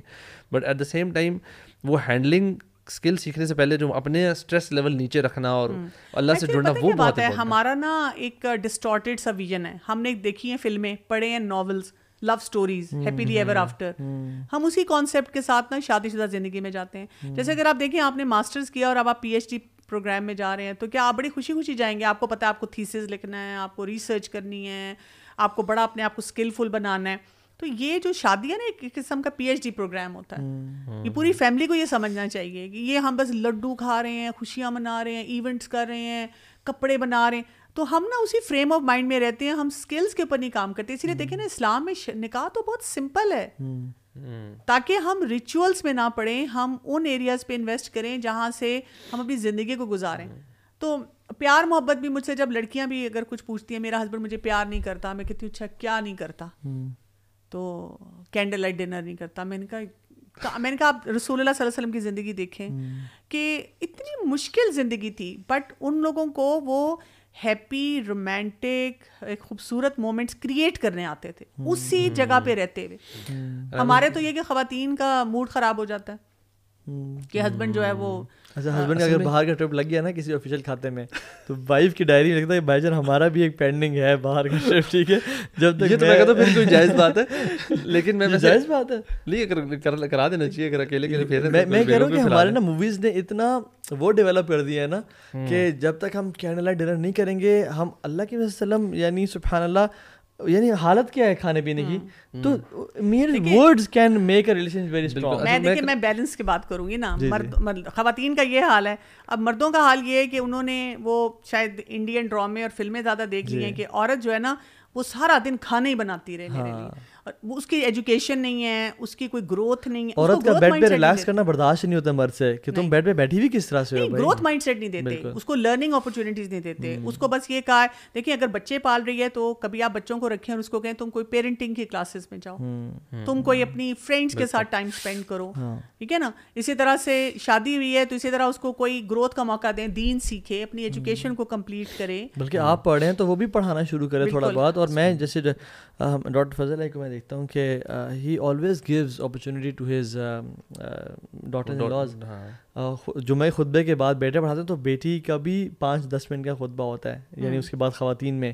اور ایون تراویح اور تفسیر کے بیچ میں جب بیٹے درس دیتے ہیں تو سنتوں کے بیچ میں ان کی, یعنی دس از دونوں کی گروتھ بڑی امپورٹنٹ ہے. When you are growing a lot, آپ ایک مائنڈ سیٹ میں آ گئے ہو اور آپ کی وائف وہیں پہ ہیں, تو آپ کو یار انڈرسٹینڈ کیوں نہیں کر رہی. اور میں تو سمجھتا ہوں کہ جس تربیت کے اندر ان کا کتنا بڑا رول ہے. اگر آپ ان کو دین نہیں سکھائیں گے, اگر آپ کی وائف کی وہ گروتھ مائنڈ سیٹ نہیں, ان کی لرننگ نہیں ہو رہی, تو بچوں کو کیا ٹرانسفر کریں گے, کیونکہ ان کا اسپینڈ زیادہ ٹائم گزارا. اس کو ویلیو نہیں دی جا رہی, اس کو ہر بات پہ یہ بتایا جا رہا ہے کہ تم میری ماں کی طرح کھانا نہیں بناتی, میری ماں کی طرح صفائی نہیں کرتی, میری ماں کی طرح لوگوں کو ملتی نہیں. بھائی وہ ماں اور بیوی ڈفرینٹ ہیں, دے آر ڈفرینٹ انڈیویجول. اچھا یہ بتائیں کہ ہسبینڈ جب وائف کو امپورٹنس دیتا ہے تو ساس انسیکیور فیل کرتی ہے, یعنی اچھا آپ مجھے دیکھ کے کہہ رہے ہیں میں نہیں فیل کرتی, لیکن میں تو ہارسز ماؤتھ سننا چاہ رہا ہوں جسٹ ٹو نو دی ساس کا پرسپیکٹیو ایز ویل. ہاں دیکھیں کیونکہ الحمدللہ میں نے اس چیز کو ایکسیپٹ کیا ہے کہ جو ہے نا بیٹوں کو پیک کر کے تحفے میں ان کی بیویوں کو دے دینا چاہیے, کیونکہ جب آپ ان کو دیتے ہیں نا تو وہ پھر آپس میں ریلیشن شپ بلڈ کرتے ہیں, اور پھر اپنے بچوں کا وہ. لیکن مجھے تو صدقہ جاریہ چاہیے نا. مجھے اگر میرے بیٹے کا اور جو اس کی مطلب بہو ہے ان کا آپس میں ریلیشن شپ اچھا ہوگا, وہ ٹائم اکٹھا اسپینڈ کریں گے, انڈرسٹینڈ کریں گے دوسرے کو, اپنے بچوں کو صحیح پالیں گے, تو میری آنکھیں ٹھنڈی ہوتی رہیں گی. مجھے اور کیا چاہیے. میں اپنے بیٹے کو اپنے پاس بات کر رہا ہوں, میں جنرلی بتا رہی ہوں نا, میں بیٹے کو اپنے پاس بٹھا لوں 3 گھنٹے, بیوی جو ہے وہ غصے میں بیٹھی رہے کہ جی اماں کے پاس بیٹھا ہوا ہے, میرے پاس آ نہیں رہا, میں نے بازار جانا تھا آج, وہ پھر مجھے لے کے نہیں جا رہا کہ میں تھک گیا ہوں, اب میں یہ کر رہا تھا وہ کر رہا تھا. تو اب کیا ہوگا اس سے, پھر وہ اپنے بچوں پہ غصہ اتارے گی, آپس میں بھی وہ لڑیں گے. اچھا یہ بیلنس کرنے کے لیے بیٹے کو کیا کرنا چاہیے؟ بیٹے کو یہ کرنا چاہیے کہ والدہ کو ظاہر ہے اپنے پیرنٹس کو یا اپنی باقی فیملی کو بھی جہاں جہاں ضرورت ہے, ایک تو اپنی وائف کے ساتھ بانڈنگ اسٹرانگ کرنی چاہیے. جب وائف کے ساتھ بانڈنگ اسٹرانگ ہوتی ہے نا, انسیکیورٹیز ختم کرنی چاہیے, مقابلے نہیں کرنے چاہیے اس کے اپنی بیوی کے ساتھ کہ بھائی ماں کے ساتھ کہ بھی میری ماں میری بہن یہ وہ, دونوں کو اپنی اپنی جگہ پہ رکھے. جو اس کی نیڈ ہے اس کو کبھی کر دے, کبھی یہ کہ وائف کو کہہ سکتا ہے کہ جی میں ذرا آج فیملی کے اپنے پیرنٹس کے ساتھ یہ کام کر رہا ہوں, ٹھیک ہے چلو آج تو میں لے کے چلتا ہوں. تو اس کو جب نظر آئے گا نا کہ کہیں پہ مجھے بھی دی جا رہی ہے اسپیس, کہیں پہ اپنے پیرنٹس کو, تو وہ بھی بیلنس میں آ جاتی ہے. لیکن جب اس کو لگتا ہے نا کہ مجھے کوئی اسپیس نہیں دی جا رہی اور سارا ٹائم جو ہے ادھر گزارا جا رہا ہے, تو وہ پھر اس کے لیے مشکل ہو جاتا ہے. اور یہ بھی اس میں ایک امپورٹنٹ بات میں سمجھتا ہوں کہ جب ہم لرننگ کرو کی بات کر رہے تھے, یوزلی مردوں کو زیادہ ایکسپوجر ہوتا ہے, وہ باہر کارپوریٹس میں کام کر رہے ہیں اور سیکھ بھی رہے ہیں, اور اسپیشلی اگر دین کی بات کریں تو وہ ماشاءاللہ علماء کے لیکچرز اور سارا, but they don't take their wives to جمعے خطبے یا کلاسز کے لیے, اور ان کو ٹائم بھی نہیں دیتا, اور کہتے ہیں بس تم سارا دن گھر کے کام میں لگی رہو. تو اس سے کیا ہوتا ہے, ایک وہ ڈسکرپنسی کریٹ ہوتی ہے, مرد زیادہ سیکھ جاتے ہیں اور پھر وہ خواتین, اور یعنی ایک انسان جب زیادہ سیکھ جاتا ہے تو اس کو مائنڈ نہیں کرنا چاہیے, اس کو جس کے پاس زیادہ علم آ گیا اس کو معاف کرنے کی کیپیبلٹی اور معافی مانگنے کی کیپیبلٹی بڑھنی چاہیے اس کی. لائف سٹائل اگر آپ اپنی اس پہ ورک کرتے ہیں, لائف سٹائل چینج کرتے ہیں, تو آپ ویسی بیر میں منیملسٹ ہو جاتے ہیں. آپ کی زندگی میں ایک سادگی آئے گی نا, تو پھر آپ کا فوکس اسی پہ ہوگا کہ بیوی کی بھی گروتھ ہو, شوہر بھی اس کو سپورٹ کر رہا ہے, اس کو ٹائم دے رہا ہے, ایک دوسرے کو انڈرسٹینڈ بھی کر رہے ہیں, اچھا ایک دوسرے کی باتوں کو برداشت بھی کر رہے ہیں. تو کیونکہ دیکھیں وہ ریپلیکا نہیں ہوں گے ایک دوسرے کے. تو یہ جو گیپ کریٹ ہوتا ہے ہسبینڈ اور وائف کا, کہ جس میں ہسبینڈ زیادہ سیکھ رہے اور وائف کم سیکھ رہی, تو اس میں ہونا یہ چاہیے کہ جس کو زیادہ علم آ گیا اس کے اندر معاف کرنے کی کیپیبلٹی اور معافی مانگنے کی کیپیبلٹی بڑھنی چاہیے. لیکن اس کے اپوزٹ ہو رہا تھا, اور بندہ کہہ رہا تھا کہ آپ کو تو انڈرسٹینڈنگ ہی نہیں ہے, آپ تو سمجھ ہی نہیں گھر کیا حالات اور باقیات. جی بلکہ میں بہت سے ایسے کیسز کو جانتی ہوں جہاں پہ مرد حضرات بار بار کہتے ہیں جاؤ میری امی سے معافی مانگو, جاؤ میری بہن سے بھائی سے معافی مانگو, اور کئی بچیاں ینگ ہوتی ہیں مجھے آ کے پوچھتی ہیں بار بار کہ ہم کتنی دفعہ معافی مانگیں, اور اسے یہ ہو رہا تھا کہ آپ کا ریلیشن شپ اور بریچ ہو رہا ہوتا ہے نا. یعنی کہ مرد حضرات کو یہ سوچنا چاہیے, جہاں پہ خواتین کو بھی اپنے اینڈ پہ سوچنا چاہیے کہ ہم کوئی بھی ایسا کام رویہ نہ اختیار کریں جس سے کہ ہمارے اپنا ریلیشن شپ نہ ٹھیک رہے. سب سے یعنی کہ پرائم امپورٹنس اس کی ہے نا. اچھا, میں نے یہ بھی دیکھا کہ جب فار ایگزامپل خواتین کا کوئی میسج آتا ہے ایسا لگتا ہے کہ مرد بہت بڑا ظالم ہے یار, لیکن جب دونوں کی بات سنتے ہیں تو کبھی کبھی ایسا ہوتا ہے. اچھا, کبھی جب بردرز کانٹیکٹ کرتے ہیں کہ ایسا لگتا ہے کہ وائف تو بالکل نارسسسٹک ہیں اور بالکل کمپرومائزنگ ہے, لیکن جب دوسرے کی بات سنتے ہیں تو یہ ایک چیز بڑی ہے جو کاؤنسلرس کے لیے بھی اور جو اسپیشلی پیرنٹس کے لیے بھی جو دیکھ رہے ہیں کہ don't listen to one side of the story, rather پورے پکچر کو دیکھیں اور پھر انشاءاللہ ایک مینر روی کے ساتھ فیصلہ کریں. اسلام کا تو پرنسپل یہ ہے, بلکہ یہ کہ دونوں فیملیز بھی نہیں سن سکتی. میں نے یہ نوٹ کیا ہے کہ جب پیرنٹس ساتھ بیٹھے ہوئے ہوں نا تو ان کو پھر بھی اپنے بچے کی بات ہی زیادہ جسٹیفائڈ لگ رہی ہوتی ہے, دوسرے کی نہیں لگتی.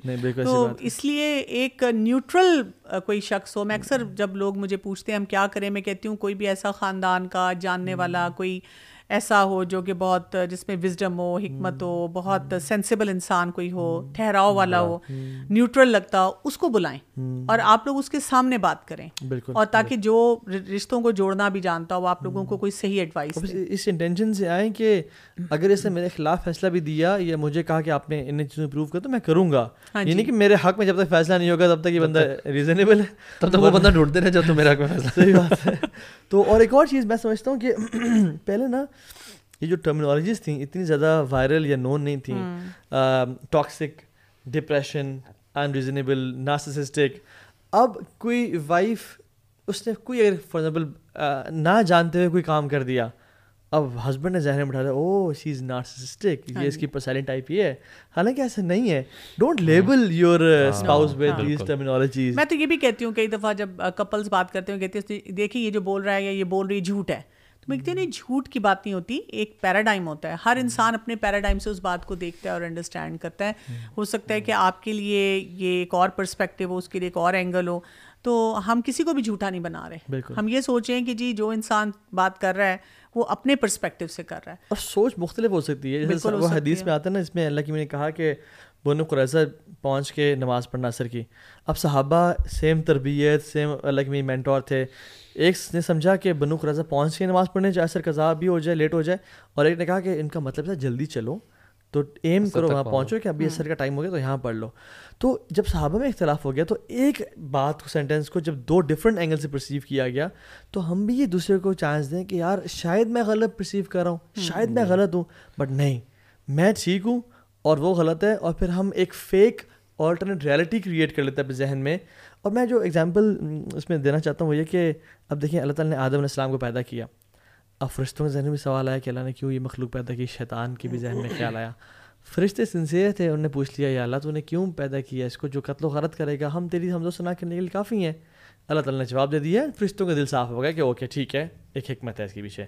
شیطان کے دل میں بات آئی کہ یہ کیوں پیدا کیا گیا, اس نے پوچھا نہیں, کلیئر نہیں کیا. انا خیر من تھا نا, اور انا خیر منہ بھی تھا. اور پھر نا سوچتا رہا, اسپیکولیشنز, ایزمپشنز, کہ کیا میرے میں کچھ کمی رہ گئی, کیا میں بہتر نہیں تھا, میں بہتر تھا, اس کو کیا ضرورت تھی, کیا میں بھی خلیفہ نہیں رہوں گا, کیا یہ میری جگہ لے لے گا آ کے, از ہی مور بلوڈ ٹو اللہ دین می, اور وہ باتیں. اور شیطان بھی یہی چاہتا ہے انسانوں میں کہ یہی ہم سوچ پیدا کریں اپنے اندر. ساس نے یہ بات کیوں کی, وہ مجھے تانا دے رہی تھی, وہ مجھے اپنا گھر والا نہیں سمجھتی, انہوں نے تو مجھے ٹانٹ یا یہ ٹپیکلی ہوتا ہے کہ بیٹی کے ساتھ تو ایسا رویہ نہیں ہے, میرے ساتھ کیوں ہے. تو میں ان کو بتاتی ہوں دیکھو بیٹی ہے, اس کا جواب یہ ہے کہ آپ بیٹی نہیں ہو بیٹی. ہاں جی, سمپل جواب ہے. پھر وہ کہتی ہے, پھر وہ مجھے بیٹی کیوں کہتی ہیں, اس لیے کہ وہ آپ کو بیٹی بنانا چاہتی ہیں, لیکن وہ بیٹی ان کے ساتھ وہی بات ہے 20 سال سے 18 سال سے رہ رہی ہے. آپ ابھی آئی ہیں تو آپ اتنے سال لگائیں گی تو آپ کا بن جائے گا وہ گھر. دیکھیں دو گھر ڈفرینٹ جگہوں پہ پرورش ہوئی ہے. ایک ابھی آپ نے جو ایگزامپل دی وہ صحابہ کی, جو سیم جگہ, سیم ٹائپ, سیم جینڈر, ان کے اندر ڈفرینس اوپینین ہو سکتا ہے. اب یہاں پہ دو ڈفرینٹ جینڈرز ہیں, دو ڈفرینٹ ماحولوں میں پرورش ہوئی ہے, ایج کا ڈفرینس بھی ہوتا ہے. دیر سو مینی ڈفرینسز, تو وائی ڈو وی ایکسپیکٹ کہ یار ہماری ہر بات یا ہر دوسری بات میں نا ہم دونوں ایک ہی پیج پہ رہیں گے. ایکچولی ہم تو کپلس تو کئی دفعہ پہ انڈرسٹینڈ کر لیتے ہیں کہ نہیں ہمارے ڈفرینسز ہیں, ہم اس کو کوئی مینیج کریں, لیکن وہی بات ہے کہ پھر ان کے سپورٹ اسٹرکچر ایسے نہیں ہوتے کہ ان کو مینجمنٹ کی طرف لے کے جائیں, وہ ان کو مس فٹ کی طرح ہی پریزنٹ کرتے رہتے ہیں. میں ایک پرسنل بات شیئر کروں کہ مجھے وائف نے بتائی تھی کہ میں جب آپ کے گھر آئی تھی نا تو مجھے بہت دیکھ کے ڈفرینٹ لگا کہ جس دن شادی ہوتی ہے آپ لوگ اس دن اپنے کام شام کر رہے ہوتے ہیں اور پھر شادی بھی چلے جاتے ہیں, مگر ہمارے گھر میں جس دن شادی پہ جانا ہوتا ہے نا اس دن سارا دن شادی کی تیاریاں ہوتی ہیں, کپڑے استری ہیں اور سارا, اس دن کوئی اور کام نہیں ہوتا, ٹھیک ہے. اور کہتے ہیں میں دیکھ رہی ہوں کہ آپ نے فار ایگزامپل اچھا جس دن میں نے وہ دبئی آپ بھی گئی ہوئی تھی, میں نے جانا تھا, مجھے صبح اٹھ کے پتہ چلا میں نے آج دبئی جانا ہے, ٹھیک ہے, میری ٹکٹ لیٹ کنفرم ہوئی تھی اور پھر میں نے پیکنگ کی, میں دبئی چلا بھی گیا. تو میں کہتی ہیں کہ میں نے جب اپنی مدر کو بتایا تو کہتی ہیں چلا بھی گیا دبئی, یہ کیا. سو یعنی ہمیں سمجھنا چاہیے کہ ایک بندہ ڈفرینٹ بیک گراؤنڈ سے آ رہا ہے. ایکچولی بات یہ ہوتی ہے اللہ تعالیٰ نے ڈفرینٹ لوگوں کو ساتھ اس لیے رکھا ہوتا ہے تاکہ اگلی نسل میں بھی بیلنس آئے, نہیں تو دونوں ایک تھاٹ کے اور ایک ہو جائیں گے تو آپ سوچیں کہ کچھ ٹریٹس میں ہم اتنے پرفیکشنزم میں چلے جائیں گے کہ وہ ہمارے بچے اب نارمل ہو جائیں گے نا. تو اللہ تعالیٰ وہ بیلنس میں رکھتے ہیں. آپ ہمیشہ نوٹ کریں کہ یہاں تک ایکسپرٹس کہتے ہیں کہ اگر دونوں کہتے ہیں نا کہ ہم دونوں کو بہت زیادہ گھومنے پھرنے کا شوق ہے, تو ایک کہتا ہے مجھے تو پہاڑوں پہ جانے کا شوق ہے, ایک کہتا ہے مجھے پانی پہ جانے کا. اگر دونوں کہتے ہیں ہم دونوں کو سمندر پسند ہے, ایک کہتا ہے ہٹ پہ رہنا ہے, نیچرل طریقے سے رہنا ہے, ایک کہتا ہے نہیں کسی ہوٹل میں رہنا ہے, ایک کہتا ہے سن سیٹ دیکھنے, کہتا ہے سن رائز دیکھنا. اللہ تعالیٰ نے بنایا ہی ایسا ہے انسانوں کو تاکہ وہ ایک دوسرے کے ساتھ ایڈجسٹمنٹ سیکھیں. سبحان اللہ, بڑی پیاری ایگزامپل دی آپ نے. اور میں نے دیکھا جتنے کپلز کیمسٹری ہو الگ بات ہے, لیکن پولر اپوزٹ ہو نا تو وہ بڑے زبردست چلتے ہیں, اور وہ ایک کے لیے کمپرومائز کر رہا ہوتا ہے, دوسرے کے لیے کمپرومائز کر رہا ہوتا ہے, ٹھیک ہے. لیکن بس یہ کہ انڈرسٹینڈنگ اگر ہو ان میں, وہی بات ہے کہ ہاں, لیکن ہم سمجھتے ہیں نا کہ اگر مجھے بلو کلر پسند ہے اور ان کو بلو نہیں پسند تو دس مینس ہم اپوزٹ ہیں یار, ہماری کیمسٹری میچ نہیں کر رہی. حالانکہ یہ بالکل ایک فلاڈ بلکہ سیم ٹائپ بالکل سیم ہو نا. وہ لڑکوں میں دوستوں میں تو چلو پھر سمجھ لگ رہی تھی, لیکن you won't want relationship بالکل جس میں آپ کے ٹائپ کے ہی سیم ہو, وہ تھوڑا سا بورنگ بھی ہو جائے گا. میں لگتا ہے اگر ہر چیز پہ اگری میں کرنا ہے یا ایک ہی کرنا, وہ آپ کو ڈفرینٹ ٹیسٹ چاہیے ہوتا ہے. Just to sum it up, I think آج مطلب ہم نے کافی سارے ایسپیکٹس کو کور اپ کیا نا, تو میں بیٹھا یہ سوچ رہا تھا کہ ہم لوگ اگر اپنی ریلیشن شپ سے ریلیٹڈ جو لائف کی چھوٹی چھوٹی مومنٹس ہیں نا, جو ڈیلی کی چیزیں, ہم نے پہلے ٹچ اپون کیا تھا نا کہ we want that candle light dinner یا ایک ٹرپ ہو, یہ چیزیں ہیں ون آفس ہیں. ٹرپ سال میں ایک دفعہ ہوگا, کینڈل لائٹ ڈنر کبھی کبھار ہو جائے گا. ہم اس کے اندر اگر اپنی ہیپینیس اور وہ سکون تلاش کرتے رہیں گے نا, یار یہ ہوگا تو مزہ آئے گا, تو پھر تو آپ ویٹ ہی کرتے رہیں 6-8 مہینے. ہمیں چاہیے اپنی ڈیلی کی جو چیزیں نا وہ فکس کر لیں. اپنی وائف کے ساتھ اگر بریک فاسٹ ہے نا اس کو ٹھیک کر لیں. شام کے ساتھ میرا ہوتا ہے کہ ہماری چائے والا ٹائم میری مدر کے ساتھ ہوتا ہے, تو I should fix that time with my mother. بچوں کے ساتھ والا جو ٹائم ہے جو ڈیلی, اس کو فکس کر لیں. وائف کو چاہیے کہ اپنی ایک رف سا ہمارا ڈے رف سا اسٹرکچر ضرور ہونا چاہیے, کہ یار پتہ ہو کہ موٹے موٹے میری کیا ایکٹیویٹیز ہیں دن کی جو آج کی ہیں. ڈیلی بیسس پہ چینجز ہوتی رہتی ہیں, لیکن ایک رف اسٹرکچر ضرور ہو, اینڈ آپ ان مومنٹس کو ایٹ لیسٹ انجوائے کرنا شروع کریں. آپ کا بریک فاسٹ ہے, آپ کا ڈنر ہے. البتہ میں تو اس سے بھی نیچے جاؤں نا کہ آپ کا گھر سے ایگزٹ کرتے وقت اس کو ایسے لک دیکھ کے اسمائل کر دینا نا, بالکل کہ I miss you, you didn't speak a word, آپ نے صرف جیسچر دے دیا نا کہ 2 منٹ ایسے آنکھوں میں دیکھ لیا اور اسمائل کر لی کہ آئی ول بی بیک انشاءاللہ, ٹھیک ہے. یا کوئی نکلتے ہی میسج ڈراپ کر دیا کہ یو ول بی مسڈ, اس طرح کا. اس کے لیے کتنے پیسے لگے بھائی آپ کے, کون سا, لیکن اس کے دل میں اتنی بڑا مقام پیدا ہوتا ہے. لیکن ہم یہ کرتے ہیں نا, ناشتے پہ بھی یہ سوچ رہتے ہیں آج یہ بنایا یہ نہیں بنایا, آج اس بچے کو کیوں نہیں دیکھ رہی, رو رہا ہے مجھے تنگ کر رہا ہے, میں ناشتہ نہیں کر سکتا. یا وائف بھی اریٹیٹڈ ہے کہ کیا ہے آپ کو ہر وقت کھانے پینے کا رہتا ہے. تو وہی بات ہے کہ ان مومنٹس کو ہم نے جو ہے نا وہ ویلیو ایڈڈ جو ہوتا ہے نا, یہ ہماری اصل دیکھیں دن کا سب سے بڑا چنک دیکھیں, 24 گھنٹے میں سے 8 گھنٹے سو لیے, 2 گھنٹے ہم نے کھا پی لیے, بیچ میں جو 8-9 گھنٹے مشکل سے, بلکہ 8-9 گھنٹے بھی زیادہ میں کہہ رہا ہوں, 3-4 گھنٹے بچتے ہیں, کیونکہ کام کو بھی نکال دیے, سونے کو بھی نکال, 3-4 گھنٹے جو اگر وہ اچھے طریقے سے گزرے ہیں تو آپ کا دن اچھا ہے. اگر وہ بیکار طریقے سے گزریں گے اٹس اے اسٹریسفل ڈے. تو وہ ان مومنٹس کے اوپر ڈیلی بیس پہ, یہ ڈیلی ہو رہے ہیں نا, آپ نے روز ناشتہ کرنا ہے. اب روز ناشتہ اگر برے طریقے سے کرنا ہے تو آپ کا روز برا دن ہے, روز اچھے طریقے سے ناشتہ کر لیں تو روز اچھا گزرے گا. بالکل. تو پارٹنگ ایڈوائس میری طرف سے بھی تھوڑا خواتین کو بھی تھوڑا سا نا وہ بیلنس آؤٹ کریں کہ جب ہسبینڈ آپ بھی افیکشن دیں اپنے ہسبینڈ کو, آپ بھی پیار محبت دیں. اور باہر بہت فتنے ہیں, باہر بہت پریشانی ہے, تو الحمد للہ اللہ تعالیٰ نے ہمیں تو دیندار سمجھ والی خواتین دی ہیں, لیکن دیر آر مین جن کے گھر میں وہ دینی ماحول نہیں ہے. تو خواتین کو بھی افیکشن شو کرنا اور صرف اپنے کھانے والے کی سوچ سے نکل کے اپنے ہسبینڈ کو بھی ٹائم دینا اور ایک اسپیشل فیل کروانا, وہ بھی یعنی بیلنس آؤٹ کرنا چاہیے انشاءاللہ. اس میں میرا بلیس یو ڈاکٹر کول. اللہ میں تو بس یہی کہوں گی کہ لائف اسٹائل چینج پہ جو ہے نا سب رہیں اور اپنے آپ کو ہیلدی بنائیں. جتنے خود ہیلدی ہوں گے, خوشی اندر سے آئے گی, فلی چارجڈ ہوں گے نا, تو دوسرے کے لیے بھی آپ پاور بینک بن جائیں گے. بالکل ایسی بات ہے.